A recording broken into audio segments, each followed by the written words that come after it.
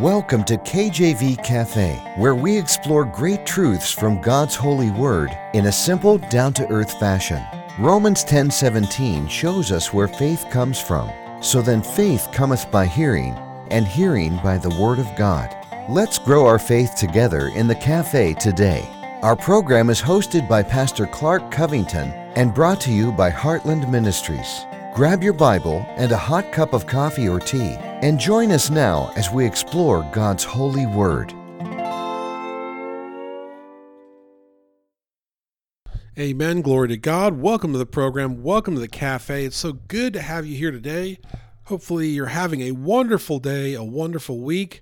Thank you again for joining us. Pastor Clark Covington here. And we are getting right back into the scripture.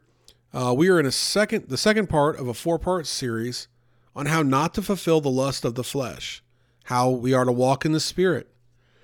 And as I've mentioned in the last episode, saved Christians are waging an internal war each day, a battle between good and evil. This war we are fighting has real consequences that are far-reaching. You think about this idea of fighting an internal battle. Think about being a kid back when there was no internet. That'll date me a little bit. And little kid, and you turn on the TV and you'd have a cartoon, maybe Tom and Jerry or whatever, and you'd have the little angel on one side and the little devil on one side of the character speaking each into the ear, into the right ear, the left ear. And it's like, what's the devil, what's the character going to do? Go with the devil or go with the angel, go with God? And as silly as that is, that actually kind of correctly illustrates what we're dealing with on a daily basis in our minds. And there's so much scripture on this throughout the Bible about taking up our cross, about living, about dying to self and being dead to sin and being raised to new life with Christ, crucifying the old self, all things becoming new. And there's a lot of scripture on this in the Bible because it is such an important spiritual principle that while we are new when we're saved, right? Spiritually, we become new.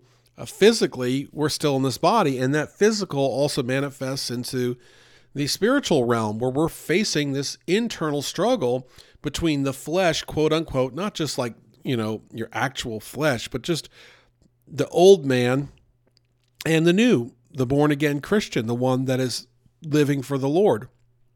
And then on top of it, we're living in a world that elevates and promotes the things of the flesh. So you're living in a sinful world and you have a sinful old body, but you've been bought, you've been born again, you've been bought with the precious blood of Jesus, and you are now intended to live anew, afresh, differently. And so it's difficult because a lot of people, they just kind of want to go the way of the crowd and say, well, look, if 100 people are going to go take something from Walgreens that they shouldn't, I'll do it too, right? And so even though in God's word it says thou shalt not steal, I'm just doing what everyone else is doing. And I talked to my wife about this, that sin in this world is bearing down on us like it's never has before. Amen.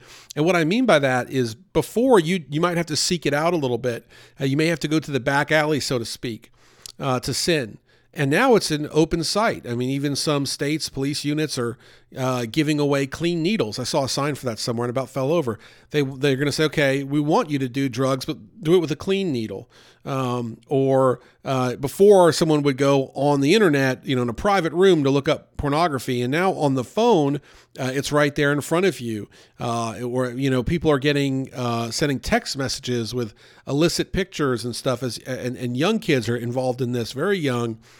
And on and on and on. I never thought I would say this, but it is a dark day in our country when in our town you can go to a casino and gamble, which is totally against every principle that I've ever read in the Bible to gamble. And you can do that. And then they boast of it. They sponsor the soccer games here in the area. They sponsor the city events. And so now sin and gambling is right here with the municipalities. But you can't don't put up the 10 Commandments now. Okay, I won't go on a tangent here. But you see how wicked this world is, amen, and how anti-God this world is. And you, in your flesh, are prone to that side of things because that's how the world is. And the Spirit is saying, but let's live for the Lord and let's be separate, amen. And let's take a stand on these matters and let's love what God loves and hate what God hates. And let's understand the commandments and let's follow the commandments. And let's teach our children in these ways when they get up and through the day and when they go to bed. And see, the Spirit and the flesh are at war with these things, amen. Jesus himself addresses this. Before I get to that, though, let me get to the far-reaching consequences that living for the flesh and not the Spirit would result in. This deals with whether we are fruitful for God or not. Can't bear fruit if you are not living for the Spirit. Whether we are sinning against God or not. You're certainly, if you are grieving the Holy Spirit, you're living in sin. Whether we are serving God or not. We can't serve God appropriately if we're living in sin. He won't have it, amen. Whether we are living in closeness to God or not. Do you think a holy God can stand to be around sin? If he could stand to be around sin, he wouldn't have sent his beloved Jesus Christ to the cross to die for your sins and for my sins and for the world's sins, that when we accepted him by the blood of the sinless, spotless Lamb, we'd be saved. If he could stand sin, he wouldn't have done that. And so he had to do it because he cannot be around sin. So if you are living in sin and you are saying you're close to God, you are a liar and you need to get right with God, because the only way to be close to God is to repent before him. And the Bible tells us if you're saved, he's faithful and just to cleanse you of all that unrighteousness when you give it to him. Another consequence, whether we are living in peace or not. The Bible tells me to have perfect peace, I have to keep my mind stayed on the Lord. And now how can I have perfect peace if my mind is on sin? The Bible talks about the natural man being at enmity or warfare with God. Whether we are living as God intended his children to live or not. You want to do the will of God? How many people have sat in church and say, I want to do the will of God. I want to live for God. Well, guess what? We cannot live for God if we're letting the flesh dictate our day-to-day lives. Now, Jesus Christ talked about this himself. He was praying in the Garden of Gethsemane, and he was getting ready for the passion. He knew it was on deck there, about to happen. He was going to have to deal with this great murder, torture, humiliation. On top of that, dealing with all the sin for all mankind, past, present, and future. It was absolutely grievous to him, beyond grievous. And he tells the disciples, his closest confidants, the ones he trusted in, the ones that he chose himself, he said, please stay here and watch and pray with me. And what did they do? They fell asleep. And Matthew 26:41, watch and pray that ye enter not into temptation. The spirit indeed is willing, but the flesh is weak. Matthew 26:41. The spirit indeed is willing, but the flesh is weak. And so we see here this contrast, this battle that we face, amen. And we have to be careful to understand that Christ himself is telling even the disciples that they have to watch and pray. They have to know. They can't be willfully ignorant, amen. They've got to know. Why is this so hard to do? Have you ever had something you desired to do for the Lord and it never got done? Maybe there's a lot of things that turned out this way. Why?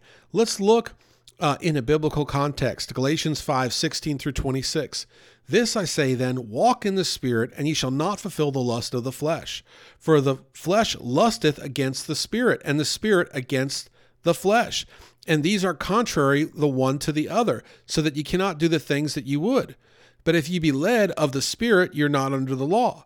Now the works of the flesh are manifest, which are these: adultery, fornication, uncleanness, lasciviousness, idolatry, witchcraft, hatred, variance, emulations, wrath, strife, seditions, heresies, envyings, murders, drunkenness, revelings, and such like, of the which I tell you before, as I have also told in time past, that they which do such things shall not inherit the kingdom of God.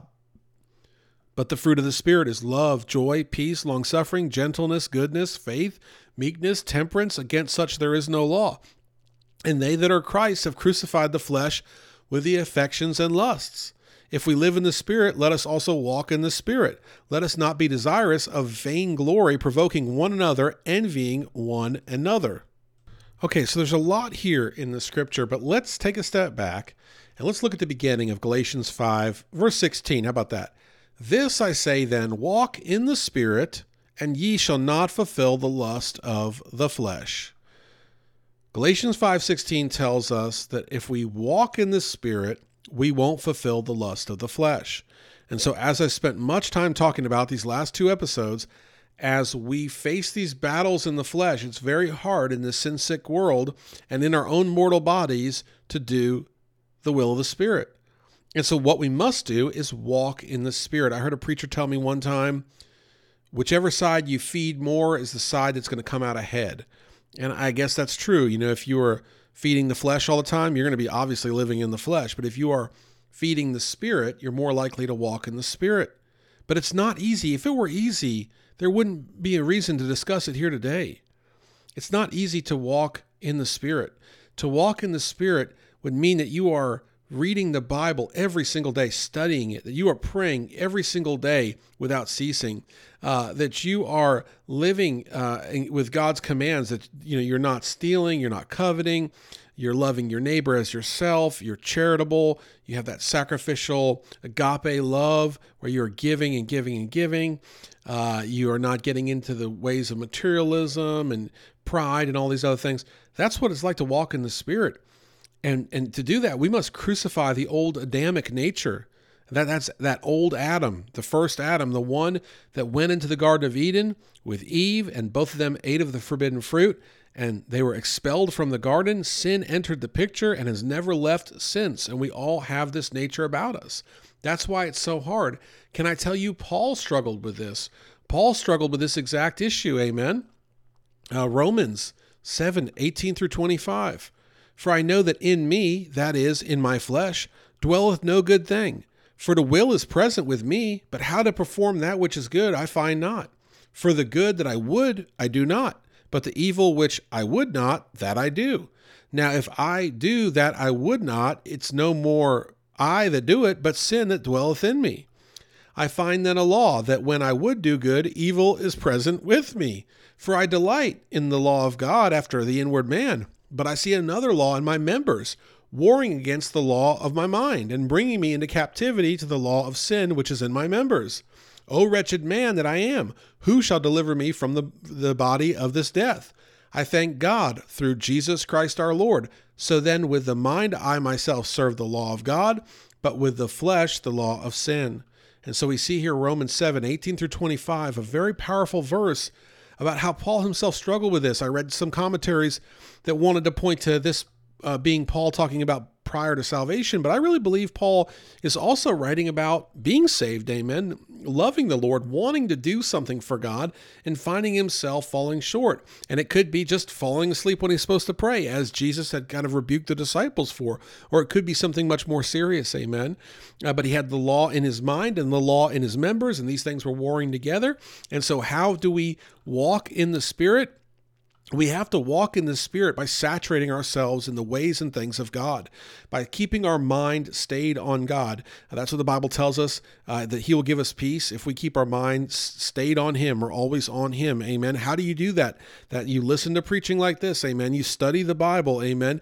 You listen to other preachers. Maybe you preach yourself, or you serve in you sing in the choir, or you teach Sunday school. You serve the Lord. You get involved in the ministry. You stay away from the bad thing. You stay close to the good thing, and you continue to do that day in and day out, every single day, and it will just naturally, like osmosis, start sinking in, amen, and the Spirit will be revived, amen, and that sin, you'll know when that sin approaches, amen, because you'll be walking in the Spirit. And that's what Paul I think is getting to, is that we have to walk in the Spirit, and that means we have to stay away from the things and the ways of the flesh. And I could go into the whole idea that people think that they can flirt with the world and not get involved in the world, and they're wrong, but we don't have time. We're going to get into that next message. Tune in next time as we get to part 3 of this 4-part message on walking in the Spirit. I thank you so much for listening. Take care. God bless, and amen. Thanks for listening to this episode of KJV Cafe. Have a question for Pastor Clark? Email him directly at clark@enduringpromise.org or visit kjvcafe.com and click the envelope button on the homepage. Our program is hosted by Pastor Clark Covington and brought to you by Heartland Ministries. We'll close today with Psalm 119, verses 166 through 168. Lord, I have hoped for thy salvation and done thy commandments. My soul hath kept thy testimonies, and I love them exceedingly. I have kept thy precepts and thy testimonies, for all my ways are before thee.